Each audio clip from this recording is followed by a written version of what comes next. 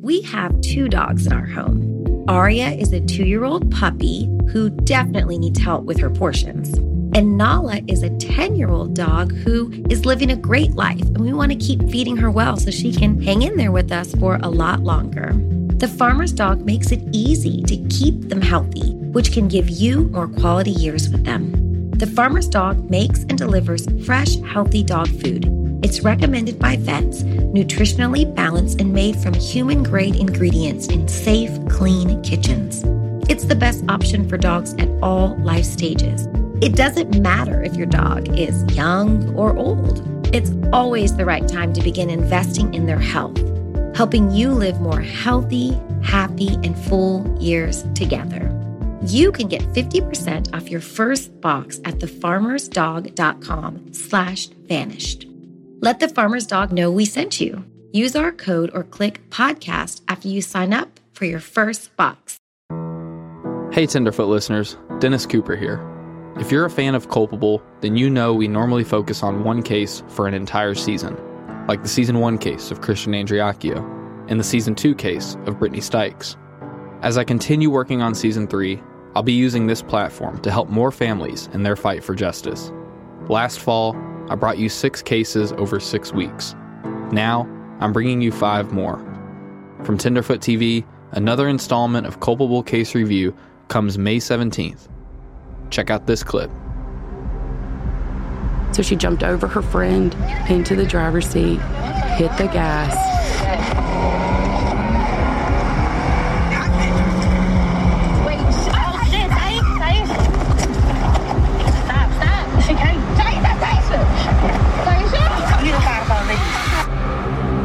Her foot did not let off the gas.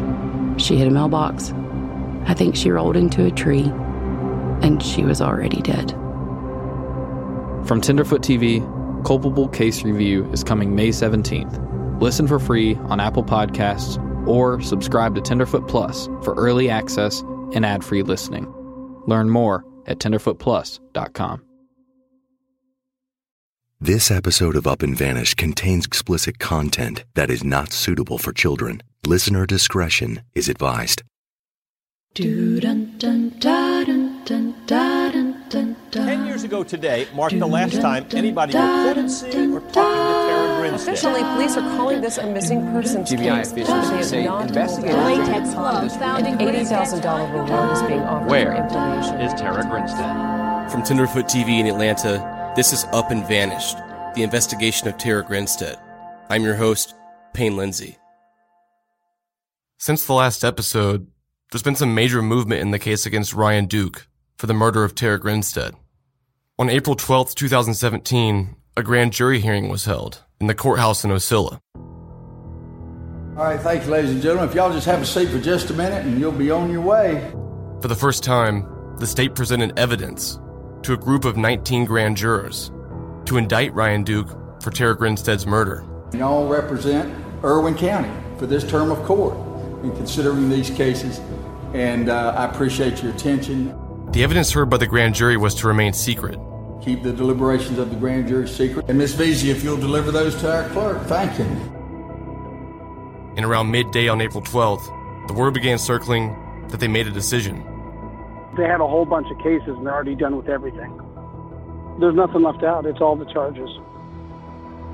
They just handed up the indictment. In a process that sometimes takes days, the grand jury made a decision to indict Ryan Duke on all charges in just a matter of hours. We're learning more tonight for the first time about those final few minutes of Tara Grinstead's life. By grand jury standards, this indictment came fairly quickly in this high-profile case. It's the next legal step in answering an often-asked question in this town: what exactly happened in this small house? The 6-count indictment accuses Irwin County resident Ryan Duke of felony murder, malice murder, aggravated assault, burglary, and concealing a death. The indictment reads, Duke killed Grinstead with his hand and committed felony murder by entering her home with the intent to commit a theft and causing the death of said Tara Faye Grinstead during the commission of the burglary.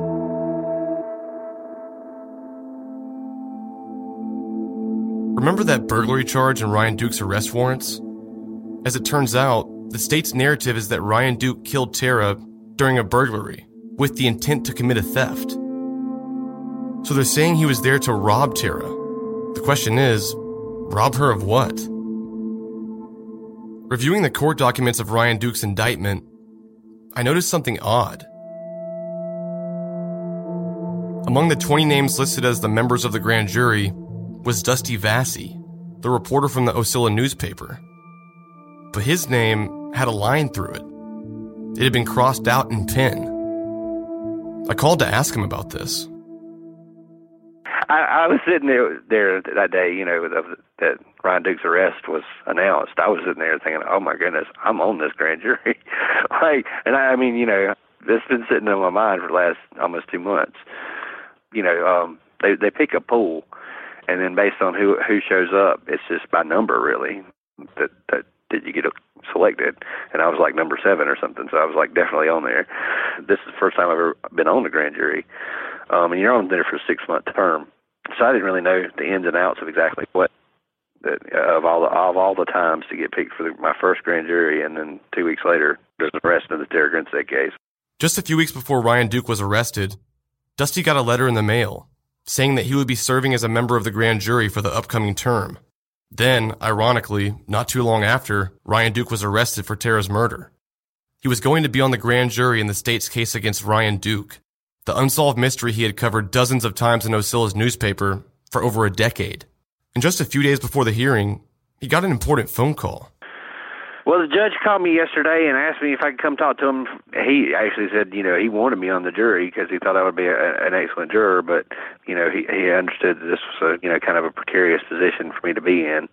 And he didn't want me to feel like I had to, given my position, and he wanted to give me the opportunity if I wanted to get off the grand jury. And we talked about it, and, it would be difficult for me to report on it, and people might accuse me of saying, or say that, oh, well, he got this from, what happened in the grand jury room, and that's illegal, and could have potentially led to me being prosecuted if I couldn't, prove that I got my information from somewhere else, So it was a very tough decision because, I wanted to do my duty, and I thought that I would be a valuable person to have in that room because of what I know about the case.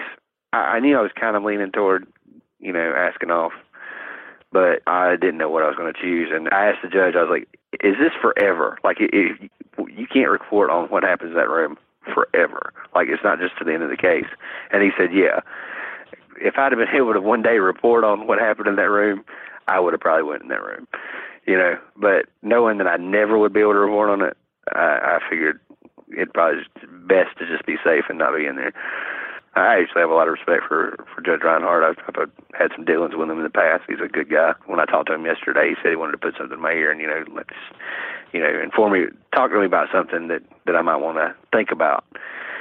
So I knew he wasn't going to, say, you should step down. I figured he would kind of give me the option, and which is exactly what he did. Definitely did not even come close to putting pressure on me to do it. In fact, everything he said, selfishly, I want you on this jury, but I also understand the position you're in and want to give you that opportunity. After putting a tremendous amount of thought into it, Dusty made a tough decision to excuse himself from the grand jury. But I think it was the right decision. Part of me regrets it, but I do think it was the best one.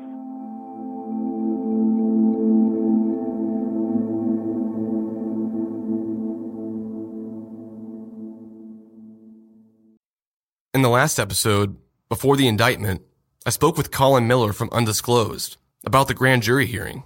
Now that Ryan Duke has been indicted, I sent Colin all the court documents and followed up with him. Are you surprised at how quickly they were able to deliver this indictment? Not necessarily. I saw it was about 3.5 hours, and assuming it's not a highly complex case, might have had a few very good witnesses, some pretty key evidence, and been pretty open and shut. My best guess would be that Ryan Duke has made some type of incriminatory statement, and if you have that, it makes an indictment a fairly quick process. Now, there might be evidence on the defense side, which wouldn't be presented to the grand jury, but yeah, my best guess for a 3.5-hour indictment would be that Ryan Duke has said something himself that tends to incriminate himself, and that makes it very easy for the grand jury to say there's certainly probable cause for this case to go to trial. If he did admit to this or have a confession, then couldn't they just basically seal this thing up right now and take him to the judge and sign some papers? The question is, how incriminatory was the statement? Is his claim that he, for whatever reason, has a mental impairment or made it up? There's a lot of jockeying that still could go on in terms of plea bargaining, and there's the other individual involved. So there's a lot of still legwork that has to be done before we have a resolution. Whenever Ryan Duke's arrest warrants first came out, we talked a lot about the definition of burglary, and that was one of the charges that was presented to Ryan Duke. Specifically in the indictment, they say that Ryan Duke was there with the intent to commit a theft. Yeah, my understanding at first would be that this was a theory of burglary where he was breaking into the house to cause her harm. And I'm not sure, maybe in your reporting you've come across something, but I don't know what the theft would be, what property he was intending to steal under their theory. Maybe it goes back to the theory that he has said something. It's possible that in either a confession or an incriminatory statement, he mentioned that being a reason he entered the house, or maybe Bo Dukes has said something along those lines. So it makes me think that there must be something there, probably from one of those two, indicating some type of an intent to steal, because otherwise I don't really see what the evidence would be. Based on how fast it's moved so far, what do you anticipate happening next and when? Yeah, so now there will be discovery going back and forth, which is there are certain obligations on both the prosecution and the defense to disclose what evidence they have, what witnesses they're going to call. There could be plea bargaining, depending upon the susceptibility of the prosecution and defense to negotiate the plea. There's the right to a speedy trial, which generally you're looking at 8 months or less. Once it starts getting past 8 months, the defendant might have a claim that it's violating his right to a speedy trial. So that would be a best guess. This being a cold case for a while, it might extend beyond that a bit. Many states, but not Georgia, have a specific Speedy Trial Act that sets particular deadlines. Georgia doesn't have that. But again, Georgia case law kind of says after 8 months have passed from the indictment, it's generally presumptively prejudicial to the defendant. And there's sort of a multi-factor test the court looks at beyond 8 months. But yeah, I'd be surprised if this extends much past 8 months. Based upon the 3.5 hours before the grand jury, it makes me think that this is a fairly straightforward case with only a handful of witnesses and some documentary evidence, which would tend to the shorter side. But again, there's this wrinkle of the burglary and the theft, so there are possible complications that could extend it further, but 8 months would be my general guess. The amount of time for the grand jury proceeding, can't say with any certainty, but it makes me think that he's said something, because for that short of a period of time to be in place and to have this charge of burglary based upon intended theft, it makes me think that there had to almost be something coming from him where he was laying out what happened in this crime. After reviewing the court documents for Ryan Duke's indictment, I then compared them to his original arrest warrant. And I noticed something peculiar. The original arrest warrant for Ryan Duke states that he used his hands in an offensive manner with the intent to and did cause serious bodily harm to the person of Tara Grinstead. But the indictment documents say something different. The indictment reads this: Ryan Duke unlawfully made an assault upon the person of Tara Grinstead with the use of his hand. Singular, not hands like the arrest warrant. At first I thought no big deal. Maybe it's a typo. But then they say it again, that he used his hand, not his hands. Not only is that information very specific, but the fact that they're alleging Ryan Duke killed Tara with one hand seemed odd in itself. I asked Philip Holloway about this. Well, I've said all along that the arrest warrants could have been worded a little better, and we don't know if that was on purpose or if it was just they were done quickly. Who knows? But there definitely is a difference between the allegations contained in the arrest warrant. Now, the warrants are not the official charging document, so we have to believe that the district attorney was more precise in making their allegations, because if they accuse one thing, like plural of being hands, and it turns out to be one hand, that could be something that a juror could get hung up on. So it's very important for a prosecutor to be accurate in the things that they allege in the indictment. So unless it's a typo, and I doubt that it is, the formal allegation is that only one hand was used to commit the aggravated assault, which they say led to her death. I can think of multiple scenarios where a person could hurt someone enough to kill them with one hand. They predominantly involve some type of strangulation. If you have someone who is sufficiently larger than the victim, it could be done with one hand. I can imagine lots of scenarios. Maybe there's one hand's being used for one thing and one hand's being used for another. I've actually had cases that were like that, where a person was accused of using one hand to do one thing while they used the second hand to maybe hold someone's hand back or hold somebody down or something like that. So I don't know what exactly it means. Could mean really any number of things, but it's definitely a distinction between the warrants and the formal accusation, which is the grand jury's indictment. There's a Latin phrase in law where we say the allegata, the allegations, must match the probata, which is the evidence, the probative information. So in this case, if they believe that the death was caused by only one hand, they would need that allegation to match whatever evidence they believe that they have precisely. And I think it's a guess, but it's an educated guess. I'm fairly certain that they're going off of statements that were made by Ryan Duke. At a minimum, certain admissions against his legal interests, possibly a full confession, or maybe something in between. We just don't know. But I believe that it probably would have been a confession. That's how they would know that level of detail. Yeah, people can minimize their behavior, and it happens all the time. I've seen it in my office. I've seen it in courtrooms. I've seen it when I was a cop on the street. People may come in and admit to part of something, but not all of it.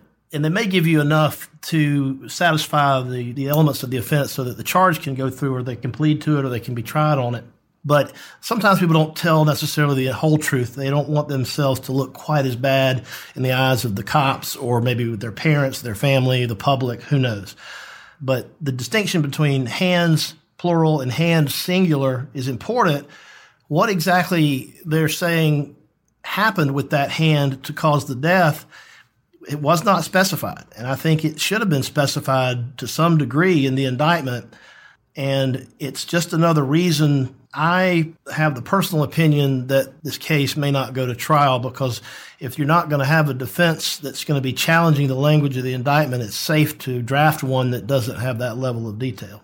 So they're saying that Ryan Duke went to Tara's house unlawfully with the intent of stealing something and then killed her with one hand and then took her body by himself to that pecan orchard and no one ever saw it.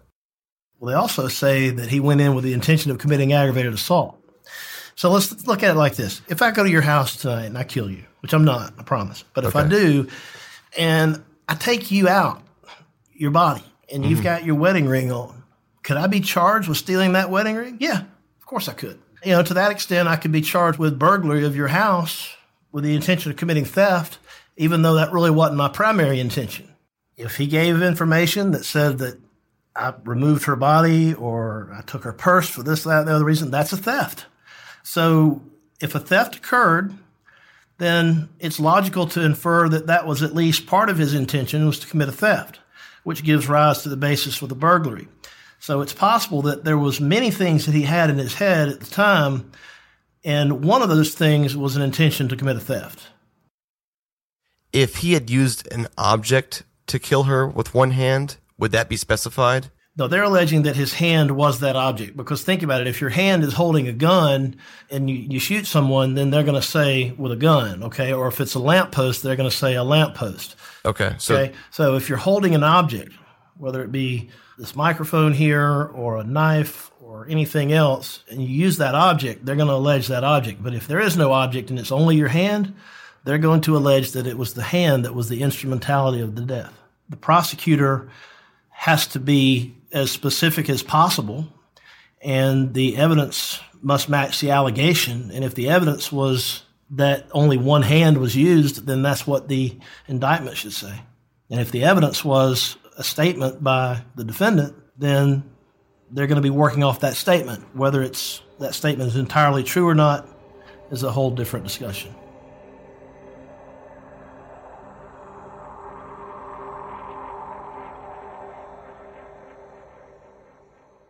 Since Ryan Duke was arrested, his Facebook account has gone offline. But last week, for just a couple of hours, It randomly came back. During this time period, I was able to obtain screenshots of some of Ryan Duke's Facebook status updates over the past couple of years.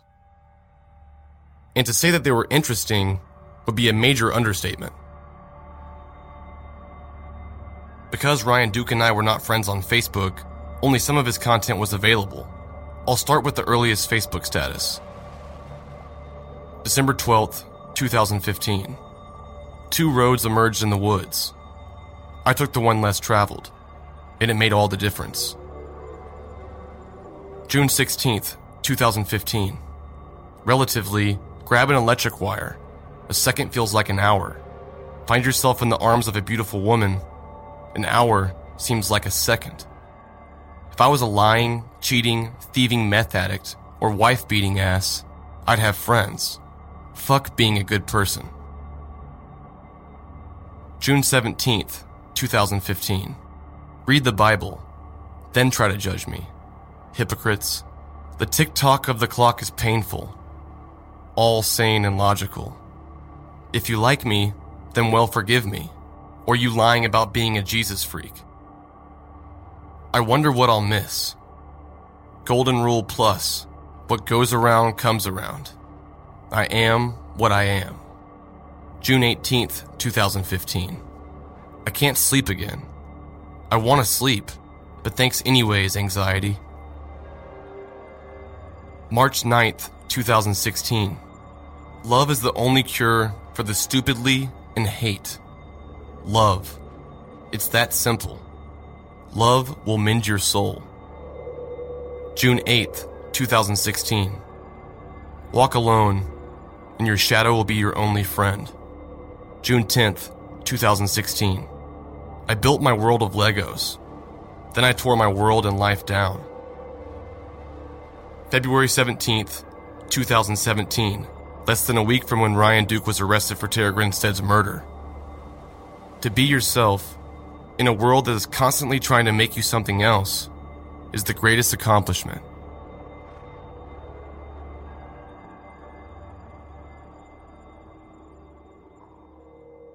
I presented Ryan Duke's Facebook messages to forensic psychologist Doug Miller, who we talked to in last week's case evidence. I wanted to get his take on this.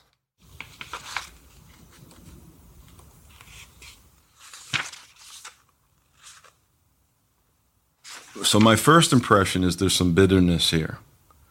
There's a little kind of anger toward life. There's feeling misunderstood by others. There's a little pain in this. As I go one by one, you'll hear where I'm getting some of that. There's a sense of feeling misunderstood by society, by the world. The one about 2 roads emerged in the woods, I took the one less traveled and it made all the difference. You know, I'm sure you went where I go with that, is that the night of the crime. Yeah. You know, beginning to get this general impression that here's a guy who seems committed this murder, and he's kind of busting at the seams. That he knows he can't tell anyone. Yeah. But it's like leaking out in these other symbolic, where I talked about symbolic expiation before and kind of dealing with his guilt. You know, as a psychologist, is there some unconscious communication in all this that you just have to maybe read a little bit between the lines? And again, none of this means anything till it ties into more factual, solid information. This is kind of, and this is the way my great professor Ray Craddock talked about it, that when you do a psychological evaluation, the more substantial data from the test results and the harder data kind of form the skeleton. And then these kinds of statements and those sentence completion responses, you kind of hang on the skeleton and that support it and fill it out and make it more whole. On June 16th, 2015, he Facebooked, if I was a lying, cheating, thieving meth addict or a wife-beating ass, I'd have friends. F, being a good person.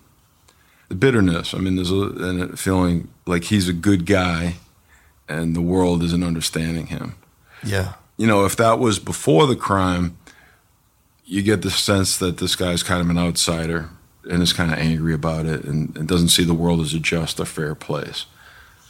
You know, one of these doesn't mean a whole lot. You know, there's been times when we've all felt something like that, maybe. Yeah, of course. You know? Now, this whole thing about feeling judged, read the Bible, then try to judge me, hypocrites. Who's judging him, is the question. And what happened? So it could have been something specific at church, or it could have been with someone he talked to, but if you plug it into the case, he's probably judging himself about what happened, giving one picture of who he is. Mm-hmm. And then he's projecting that on the world. He's judging himself, projection on the world, feels like the world's judging him.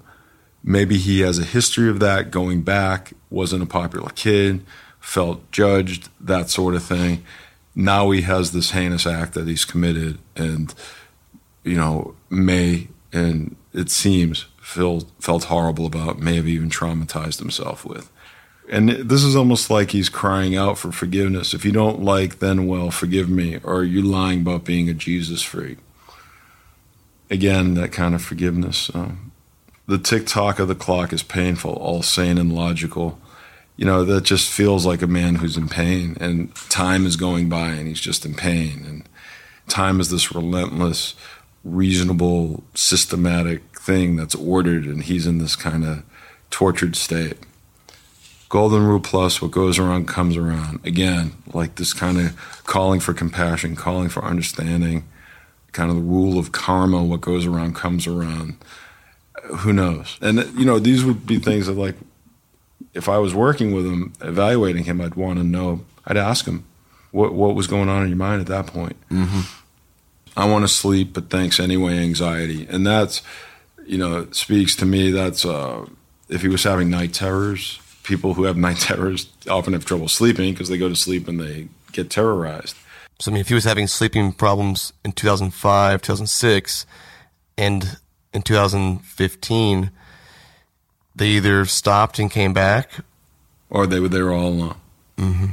I'll hasten that they were there all along, and for whatever reason. But also, if it was post-traumatic nightmares, then they were probably relatively continuous, perhaps with an ebb and flow depending on his stress level. Relatively, grab an electric wire a second feels like an hour. Find yourself in the arms of a beautiful woman, an hour seems like a second. Boy, that's a romantic thought. And it's also a pain, like it's also this like who's going to grab an electric wire? This is a man looking for love, wants to be loved, wants to be held by a beautiful woman. Walk alone and your shadow will be your only friend now.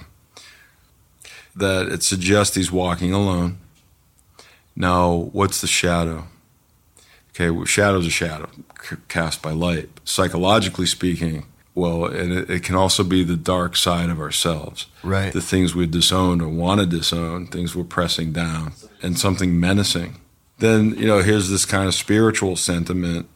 Love is the only cure for the stupidity and hate. Love, it's that simple. Love will mend your soul. This is a romantic guy. This is a guy who wants love and who values love. It's kind of this existential angst or bitterness. I built my world of Legos, then I tore my world and life down.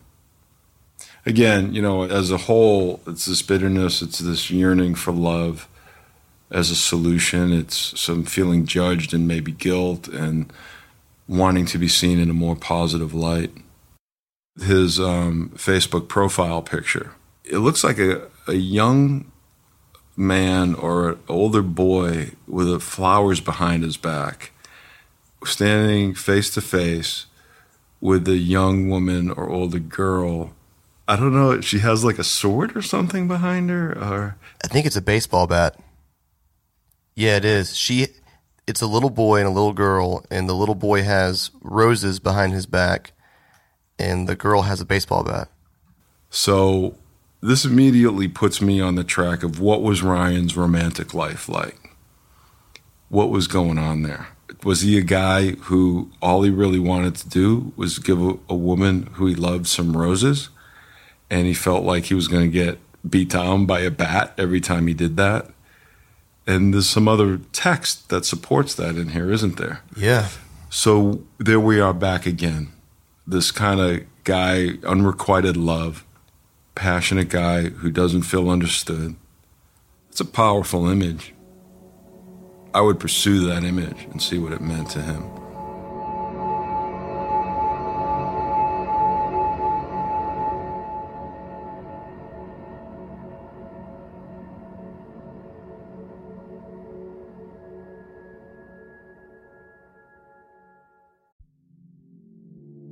Do you ever wish you could become a detective and help find the clues to the case? How about all of that in a mobile game that you can take anywhere? In June's Journey, each scene leads to a new, thrilling storyline. Uncover the mystery of June's sister's murder and find out about scandalous family secrets. The gameplay lets you find hidden clues as you investigate a murder mystery. Escape to a bygone age of mystery, danger, and romance. Let your imagination run wild when decorating your island estate and collect scraps of information to fill your photo album and learn more about each character. Whether you're craving a good mystery or looking for an escape, you can immerse yourself in the world of June Parker. June's Journey is a hidden object mystery game with a captivating detective story taking you back to the glamour of the 1920s with a diverse cast of characters. Each new scene takes you further through a thrilling murder mystery story that sets the main protagonist, June Parker, on a quest to solve the murder of her sister and uncover her family's many secrets. I travel so much while working that I personally love to play it while sitting around airports with all of that free time I have. Can you crack the case? Download June's Journey for free today on iOS and Android.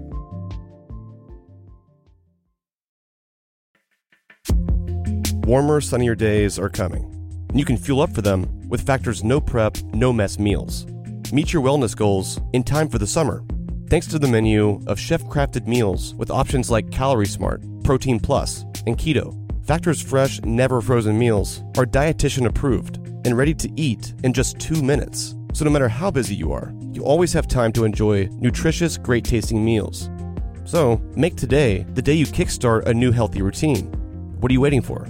With 35 different meals and more than 60 add-ons to choose from, you'll always have new flavors to explore. Crush your wellness goals this May with dietitian-approved meals and ingredients you can trust. From breakfast to dessert, stay fueled with easy, nutritious options. Treat yourself to restaurant-quality meals that feature premium ingredients like filet mignon, shrimp, and blackened salmon, and keep the kitchen time to a minimum. Factor meals are ready to go in 2 minutes, so no shopping, no prepping, no cooking, or cleaning up. Enjoy effortless support for your lifestyle. Choose from 6 menu preferences to help you manage calories, maximize protein intake, avoid meat, or simply eat well-balanced. Head to factormeals.com/UAV50 and use the code UAV50 to get 50% off your first box, plus 20% off your next month. That's code UAV50 at factormeals.com/UAV50 to get 50% off your first box, plus 20% off your next month while your subscription is active.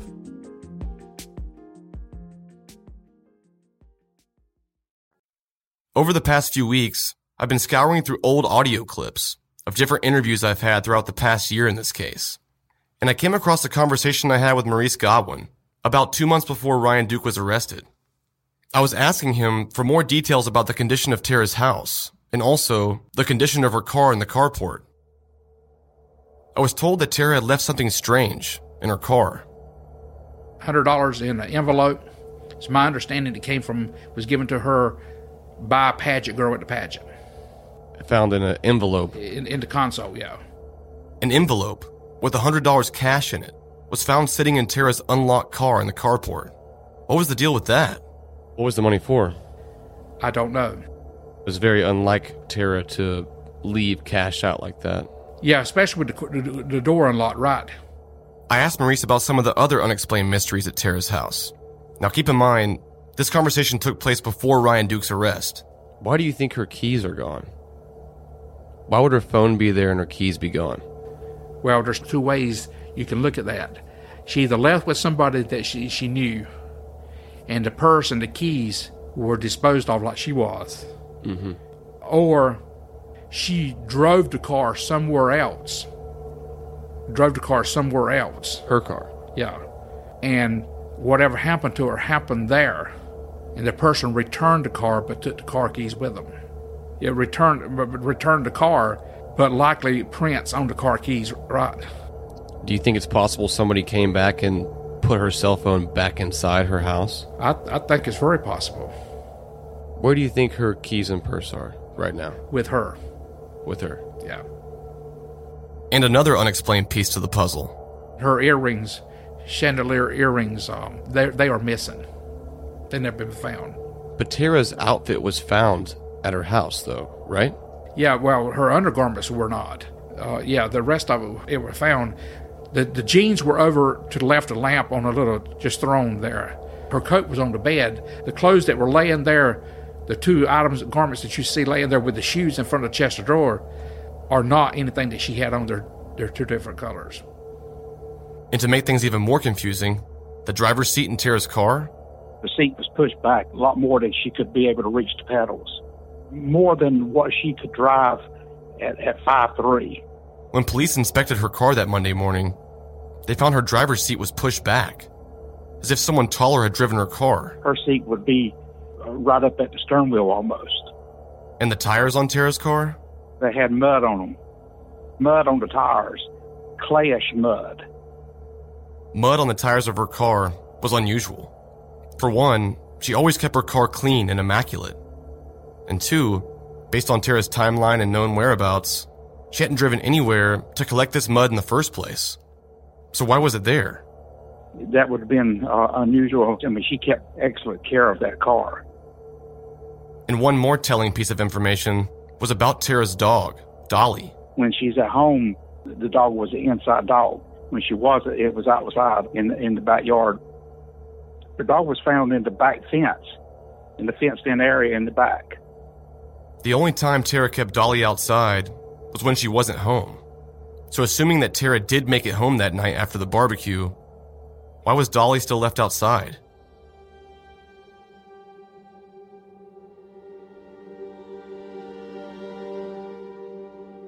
So, what do you think happened? I mean, she leaves the barbecue. Does she go home and change clothes? Like what? Well, let me ask you this question. Other than the phone and the jeans at home, jeans just thrown over there, what proof do you have that she even got home? I don't have any proof. According to the state's case against Ryan Duke, he allegedly killed Tara inside her home that night while attempting to commit a theft. This narrative just didn't sit well with me, and it didn't sit well with Dusty Vassy either. Why is her purse gone? Because she left on her own. Because she got in her car and drove wherever she was going.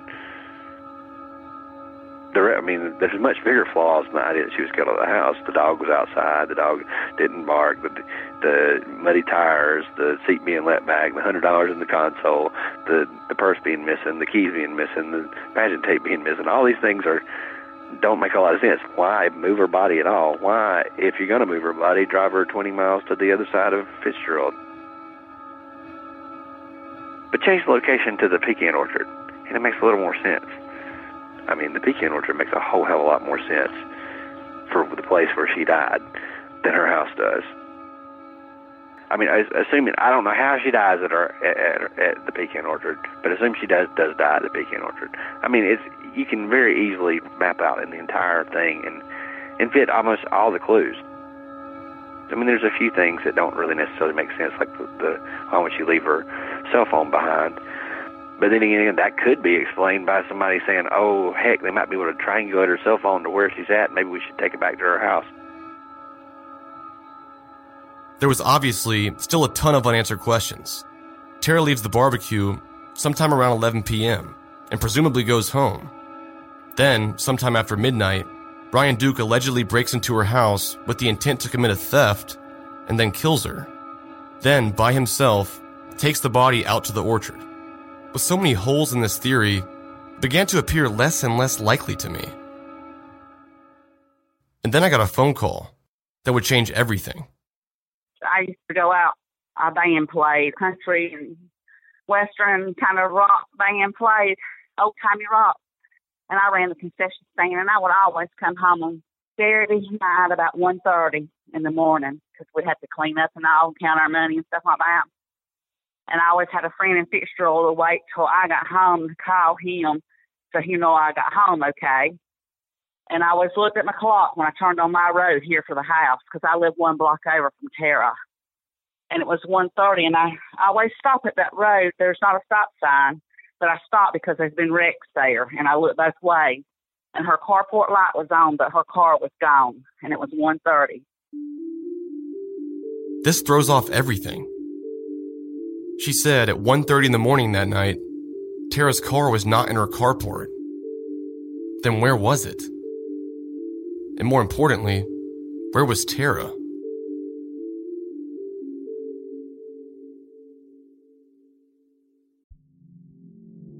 Hey, it's Payne. I want to share a message from our sponsor, Spot Pet Insurance.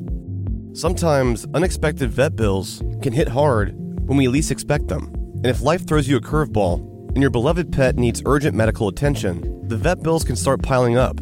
Enter Spot Pet Insurance, the ally you never knew you needed. Spot Pet Insurance plans can offer up to 90% cash back on eligible vet bills, providing a safety net when the unexpected occurs. Life can be unpredictable, and so are the needs of our furry companions. Spot Pet Insurance understands that. With Spot, you can focus on the things that matter, knowing that your pet has coverage to help protect your wallet from those unexpected vet bills. Spot Pet Insurance plans don't just offer coverage for unexpected accidents and illnesses. You can add their preventative care benefit to your plan, ensuring that routine wellness, vaccines, and more can all be covered too. It's a shield against the unexpected. If you have a pet, consider Spot Pet Insurance, because having the right resources at the right time can make all the difference. Just go to spotpet.com. Paid ad from Spot Pet Insurance. Waiting periods, annual deductible, co-insurance, benefit limits, and exclusions may apply. For all terms, visit spotpetins.com/sample-policy. Insurance plans are underwritten by either Independence American Insurance Company or United States Fire Insurance Company and produced by Spot Pet Insurance Services, LLC.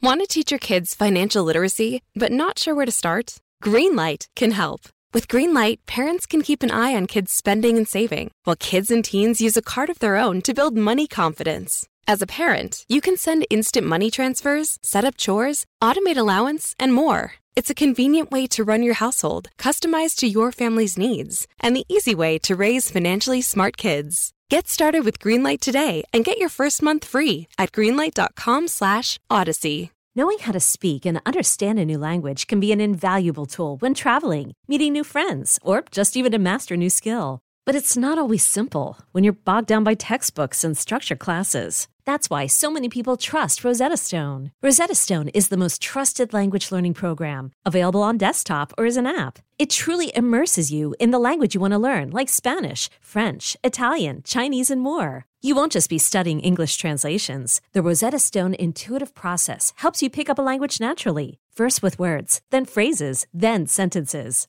Don't put off learning that language. There's no better time than right now to get started. For a very limited time, listeners can get Rosetta Stone's lifetime membership for 50% off. Visit rosettastone.com/rs10. That's 50% off unlimited access to 25 language courses for the rest of your life. Redeem your 50% off at rosettastone.com/rs10 today. 2 months ago, just 2 days after Ryan Duke was arrested, I got an email from someone. That someone was a former friend of Bo Duke's, the man charged with helping Ryan cover up this heinous crime. At this point in time, Bo Duke's name was not yet widely known, at least publicly, and his friend contacted me before Bo Duke's was arrested. This friend of his, who I'll refer to as Darren, shared with me a lot of important information, which I'm about to begin sharing with you now. It all started with a phone call from Bo Duke's friend, the man I'll be calling Darren. For Darren's safety, we are not using his actual voice, but the following audio is our first phone call together. I don't know, man. Again, this is what I'm saying. At this point, I'm not even sure what he's capable of anymore. Like he's not the same person I was friends with. You know what I mean? Like this, dude, I have no idea what he's capable of. But I have a feeling he's going to be very vindictive towards anybody that lashes out against him. So Bo and I were texting all of Friday, after Ryan was arrested. Basically, the way Bo's immunity worked out is that after Ryan was arrested, he was able to freely talk about it. But once again, I think his ability to talk about it is just based on what he told the GBI.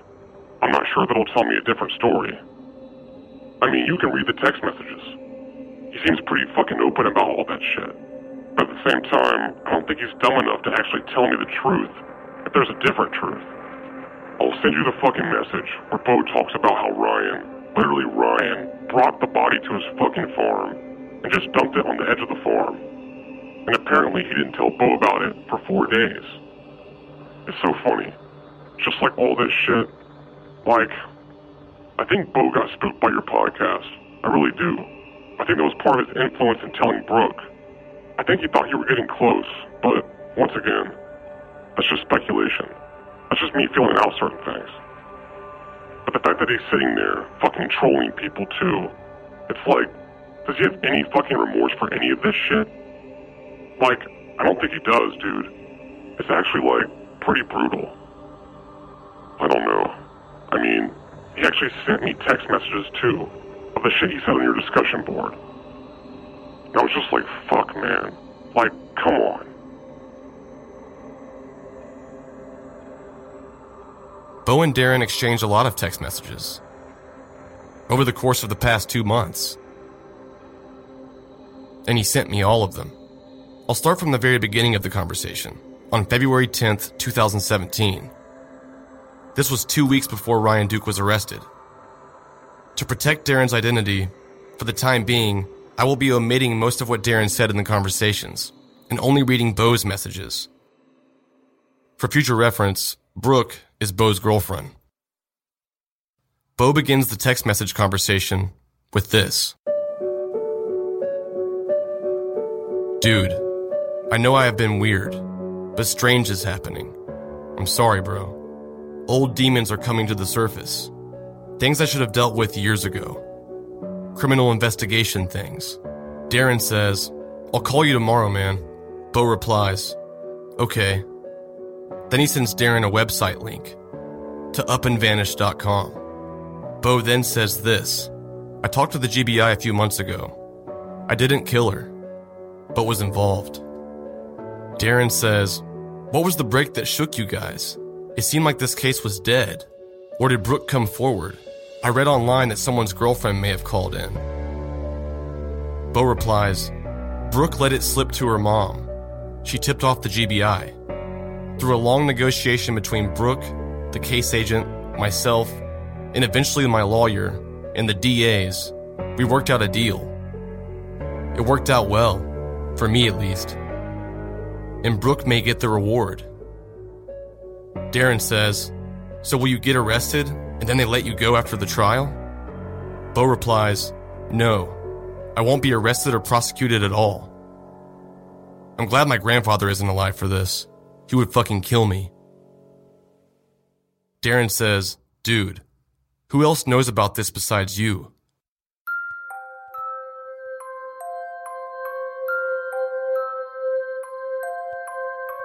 Bo replies, Emily, 2 guys from Osceola, Brooke, my cousin, and possibly others I don't remember telling. Please, never bring me a dead body. Although, now that I've had some practice, ...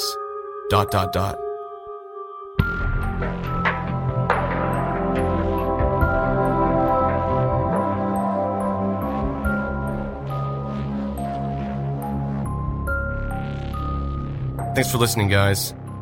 I will be posting the screenshots of Bo Duke's messages on the Up and Vanish discussion board.